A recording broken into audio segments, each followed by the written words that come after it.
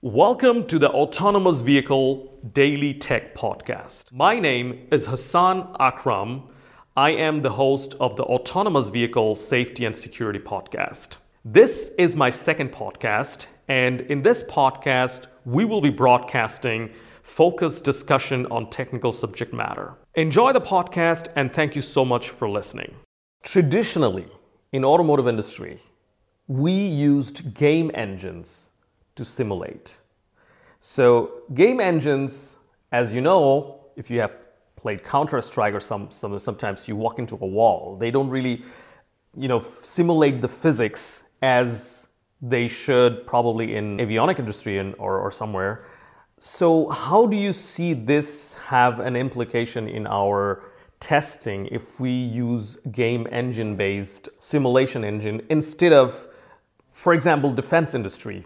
In defense industry, it's not the graphics that matters, but the actual physics matters more. So they simulate the physics more, they pay more attention to the physics than the graphics. So what do you think about that? How can we get past this hurdle of using game engine for a long time?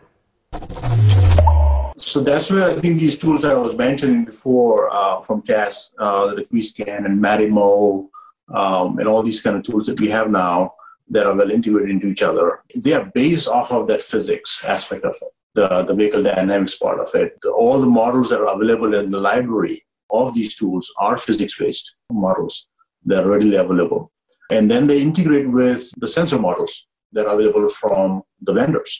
Combination of that physical model, that physics-based modeling that you can do with tools, with AIM-Sim and all those tools that we have, integration of that into these scenarios and superimpose them with the actual sensor models and be able to validate your application software with that.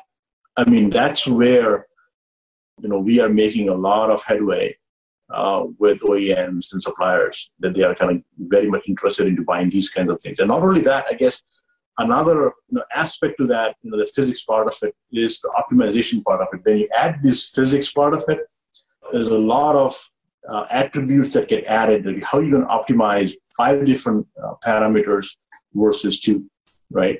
So in a virtual non-physical environment, you can eliminate parameters and say, I'm going to only work with these parameters. Not easy, mathematically speaking.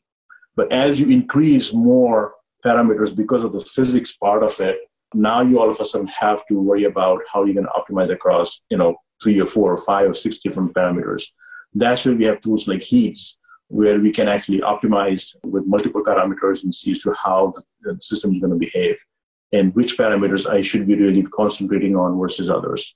So those kind of things are also integrated into these scenario-based testing aspects from an optimization standpoint, from parameter optimization standpoint. So that's another area where I see a lot of growth happening.